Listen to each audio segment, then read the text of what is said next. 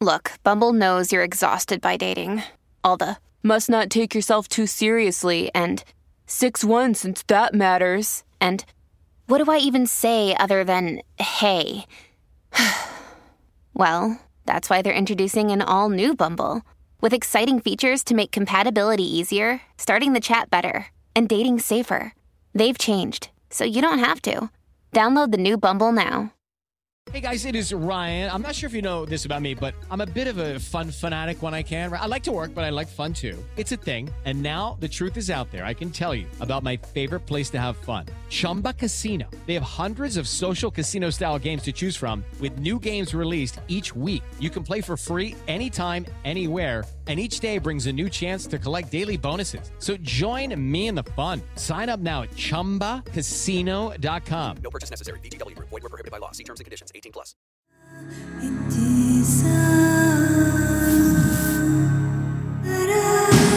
This is True Crime Psychology and Personality, where we discuss the pathology behind some of the most horrific crimes and those who committed them from a scientifically informed perspective. I'm Dr. Todd Grande. I have a PhD in counselor education and supervision, and I'm a licensed professional counselor of mental health. Dr. Todd Grande, that's my YouTube channel. Today's question is, can I analyze the case of Lawrence Ray? First, I'll look at the background of this case, including the timeline of the crimes, then offer my analysis. Lawrence Greco was born in Brooklyn, New York in 1959. He went by the name Larry. His mother divorced and married a man with the last name Ray. Therefore, Lawrence Greco became Lawrence Ray. Not much is known about his early life. In 1981, Larry served in the Air Force for 19 days. It's not clear why his tenure there was so limited. After this, Larry worked on Wall Street, which some people viewed as unusual because he did not have a college degree. Larry married a woman named Teresa and had a daughter named Talia. Larry liked to believe that he was important. He tried to build relationships with powerful people in New York City. In 1995, he befriended a police officer named Bernard Kerik, who later became the NYPD police commissioner. In 2000, Larry involved himself in securities fraud. He had a number of ties to the mafia and Wall Street brokers. Larry became a confidential informant against his conspirators, but then the government realized that he was part of the scheme. Larry was arrested and later pleaded guilty to securities fraud. He was sentenced to 5 years of probation. Larry accused his friend, Bernard Kerik, of corruption, and Bernard ended up going to prison for 3 years after pleading guilty to felony tax and false statement charges. Larry divorced in 2004 and had a bitter custody dispute. In 2007, he was sentenced to 6 months in jail for failing to turn over his daughter Talia to her mother Teresa. After he was released, Larry was arrested for domestic violence, which violated his probation from the Wall Street scheme. Larry was arrested and sent to prison.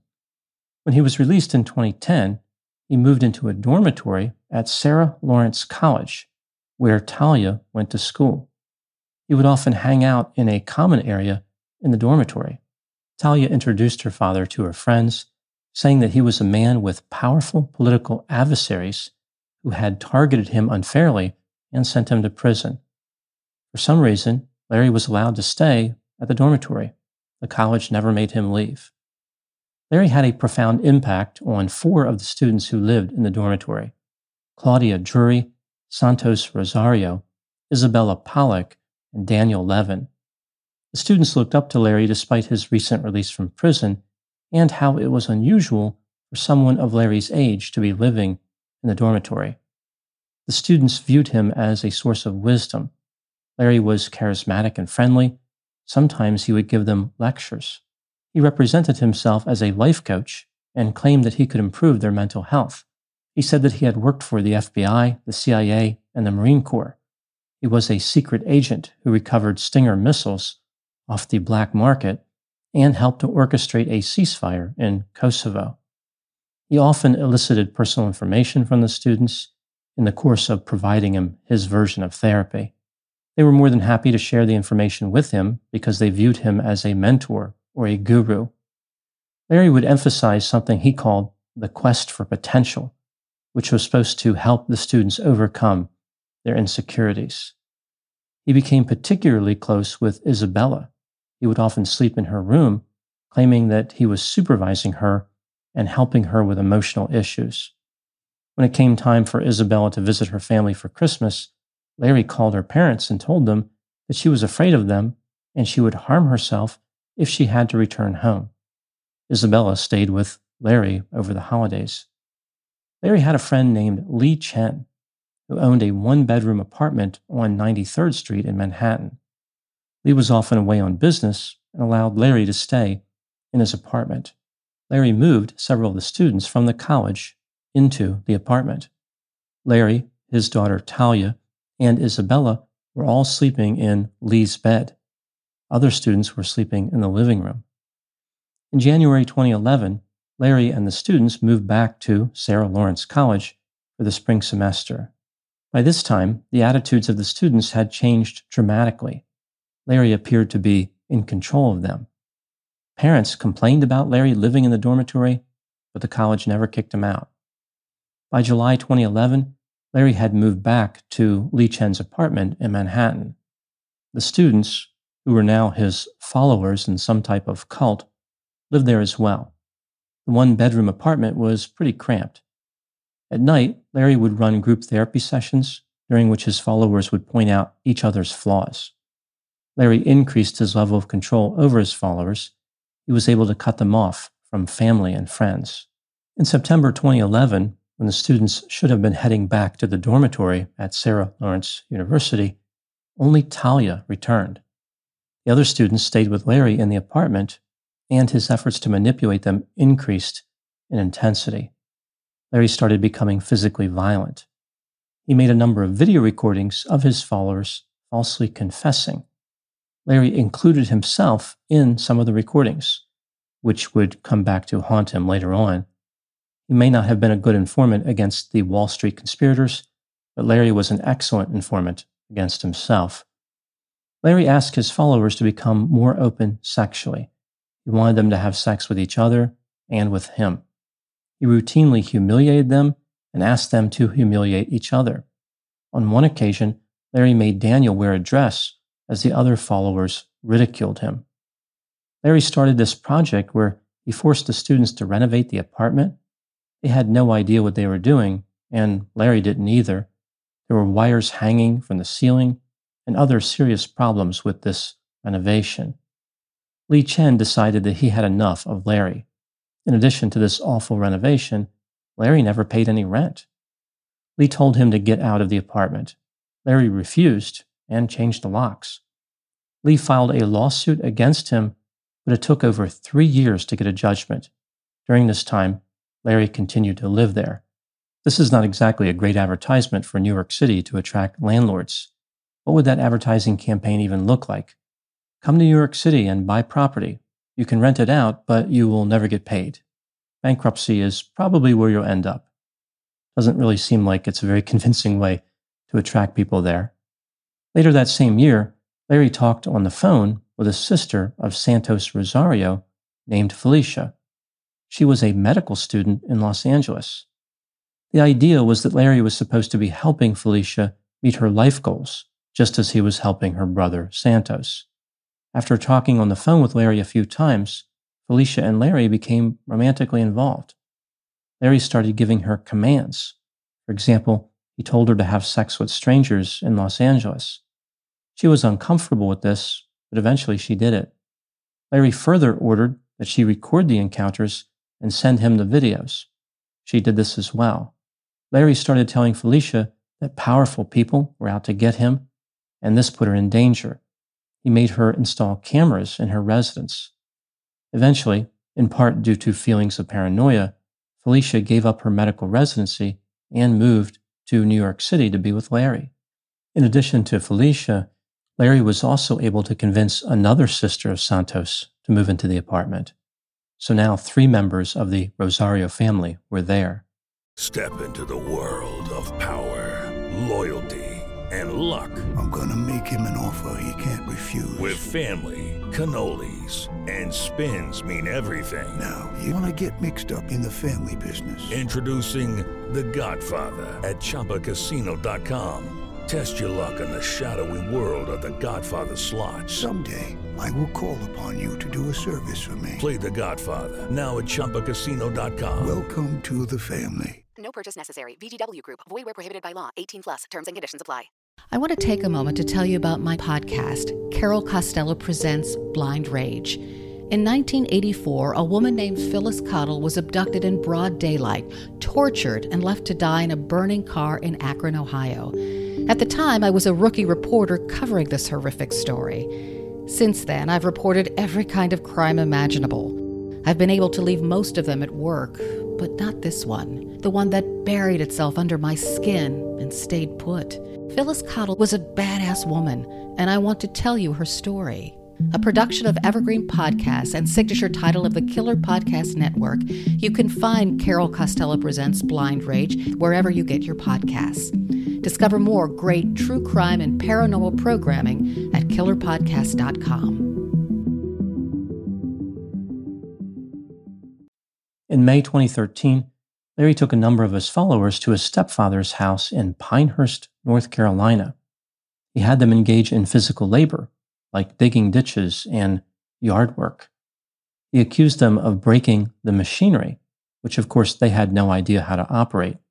Larry demanded that they pay him back for this broken machinery. He forced them to contact family and friends and get money, saying something like they were in big trouble because they owed Larry money for damaging the machinery. Larry made a lot of money running this scam.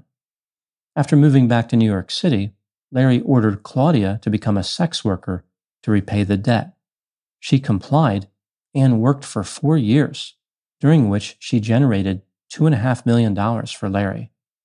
During this time, Isabella tracked the money that Claudia made. She was almost like Larry's accountant. In 2015, Lee Chen was finally able to evict Larry from the apartment. Not long after this, the cult that Larry had formed started to break up. Both Daniel and Santos left. Larry moved the remaining members of his cult to Piscataway, New Jersey. The followers realized that they were in a desperate situation. Not only were they in a cult, they were living in New Jersey. In October 2018, Claudia told one of her clients about Larry's bad behavior, and the client helped her to escape the cult. The client did this by buying Claudia a train ticket. So she had earned millions of dollars over 4 years, but it was this train ticket that was able to set her free. In November of that same year, a story about Lawrence Ray was published in New York Magazine. The FBI read the story and started investigating. On February 11, 2020, they executed a search warrant for Larry's residence in New Jersey. They found a number of incriminating items, including emails, financial records, and videos. Larry was arrested and charged with 15 counts, including racketeering, tax evasion, extortion, money laundering, sex trafficking, and forced labor. The cult member, Isabella, was also charged with a number of offenses. She eventually pleaded guilty to a single count of money laundering. She is facing a maximum of 5 years in prison when she is sentenced in February of 2023. Larry went to trial and was found guilty on all counts. He is facing a maximum sentence of life in prison when he is sentenced in December of 2022. Now moving to my analysis. Here are my thoughts on a few areas that stood out to me in this case. Item number 1. Larry Ray was described as a very charismatic and convincing individual. When he was challenged in a conversation, he would use a variety of mechanisms, like talking for 20 minutes straight or changing the subject. Lee Chen said that Larry could talk someone to death. Larry was so manipulative that mental health clinicians struggled to evaluate him during his custody dispute. They implied that Larry could defeat any clinician who was assigned to assess him because he was so charming. This might say more about the skill of the clinicians than it does about any skill that Larry has. Item number 2. Like many cult leaders, Larry projected a grandiose image. He bragged about having connections to government agencies and being sent on dangerous missions. Interestingly, Larry did actually have some connections to the government. He expanded on these to fabricate this image of being a secret agent action hero. Another important part of how Larry represented himself is the idea that the government was persecuting him. He was like a rogue agent who was exposing corruption and being chased by powerful figures who were out for revenge. Larry was able to use these lies to frighten his followers. He convinced them that they were in danger because of their association with him. Paranoia is commonly used by cult leaders to keep control. The idea is that the members are more afraid of the potential suffering outside of the cult than the real suffering inside of it. Larry studied notorious cult leaders. It seems clear that he intentionally selected tactics he believed would help him maintain control. Item number 3. One major tactic Larry used was to convince the students that they were unworthy, damaged, and problematic. Larry's followers had a few things in common. Generally, they appeared to be sensitive, fragile, gullible, creative, agreeable, and looking for purpose in life. Some of his followers were depressed and had low self-esteem. Larry took advantage of this by pretending he was a mental health therapist and providing individual and group therapy sessions. He was always looking for their weaknesses, looking for a way to make them feel worse about themselves. Larry routinely offered terrible mental health advice to cult members and would diagnose them. For example, he diagnosed one of the members with schizophrenia. He was trying to convince his followers that they could not trust their own judgment. He wanted them to depend on him alone. He could save them from themselves. Item number 4. A key tactic used by Larry was leveraging his followers against each other. During the nightly group therapy sessions, Larry would have the members focus on one follower, criticizing them harshly. Everything that the members talked about was considered a manifestation of childhood trauma. For example, breaking a plate or scratching a pan. Larry used anything and everything against them. Under the guise of revealing deep personal truths, he forced them to falsely confess. He was trying to collect material he could use to blackmail the students later. Larry wanted each member to feel as though they were hated by the rest of the members. They were the member who did not fit in with the cult. They were the troublemaker. In a sense, Larry wanted his followers to function differently as a group than they functioned individually. As a group, he demanded that they be sadistic and confident. As individuals, he made them feel weak and powerless. So they were only effective when they were aligned with his values. Item number 5. Larry maintained total control of his followers when they lived with him. He would wake them up every morning playing music. Larry told them when they could eat. Sometimes he ordered followers to lose weight. He forced them to attend his therapy sessions. He told them when they could go to sleep. In some of the recordings that Larry made of his followers, they looked exhausted and disoriented. If someone is tired, hungry, and under stress, they are easier to manipulate. Larry ensured that his followers had no way to get support. He isolated them from family and friends. They had nowhere to turn, or at least that is what they believed. Item number 6. What was Larry's motive? I think that Larry was motivated by at least 3 desires. He was clearly interested in money. He extracted millions of dollars from his followers. He wanted sex. He obtained it by saying that he was providing therapy or supervision. And Larry wanted to satisfy his sadism. He enjoyed making these college students suffer. Item number 7. What is the potential personality profile for Lawrence Ray? This is just a theory, my opinion. Larry appeared to be high in openness to experience. He was able to connect with people who were creative and intellectually curious. He was low in conscientiousness, although one could argue that he worked diligently to commit crimes. Larry was high in extroversion. He was outgoing, friendly, and sensation-seeking. He was also very talkative. He was low in agreeableness. Larry was not altruistic or modest. And he had mid-range neuroticism. On the low side, he was calm under pressure, and on the high side, he was angry and could not resist temptation. Larry appeared to have several characteristics of narcissism. He was grandiose, arrogant, vindictive, resentful, distrusting, self-centered, had a sense of entitlement, lacked empathy, and he desperately wanted to be admired.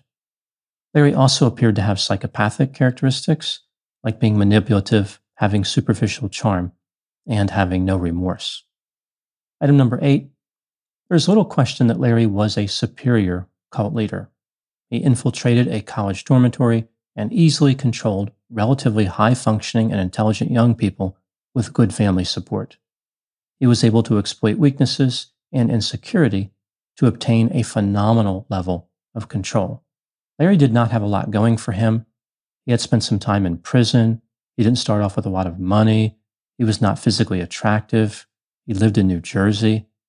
There were a number of disadvantages present. He built his cult based on his charisma and his ability to deploy every single cult tactic ever invented. Larry managed to avoid the mistakes of many other notorious cult leaders. For example, he did not waste resources preparing for Armageddon, like Elizabeth Clare Prophet or David Koresh. He didn't claim to have past lives like Amy Carlson. He did not overinvest in New Age nonsense like Teal Swan, although he did get involved in some of that. Larry didn't think that he was receiving messages from UFOs like Tony Alamo, and he didn't pretend to be a deity like James Edward Baker or Alan John Miller. Larry was more similar to someone like Keith Raniere from the NXIVM cult. Larry was a cult leader who had a chance of appearing normal and legitimate to outsiders. This disguise helped him to get away with his crimes for many years. Now moving to my final thoughts. The case of Lawrence Ray is a reminder to society that young people are vulnerable to manipulation and need to be protected. A person's insecurities can be leveraged against them with devastating results. It doesn't matter how well supported or how intelligent the young person is. Overconfidence and high self-esteem can be dangerous, but having no sense of self and being impressionable can be dangerous as well.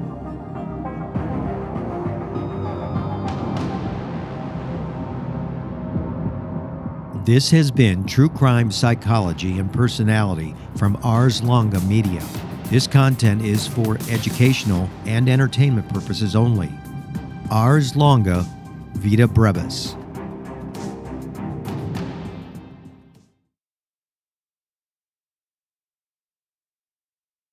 Judy was boring. Hello. Then Judy discovered ChumbaCasino.com. It's my little escape. Now Judy's the life of the party. Oh, baby, mama's bringing home the bacon. Whoa, take it easy, Judy. The Chumba life is for everybody. So go to ChumbaCasino.com and play over 100 casino-style games. Join today and play for free for your chance to redeem some serious prizes. ChumbaCasino.com. No purchase necessary. Void where prohibited by law. 18+ terms and conditions apply. See website for details.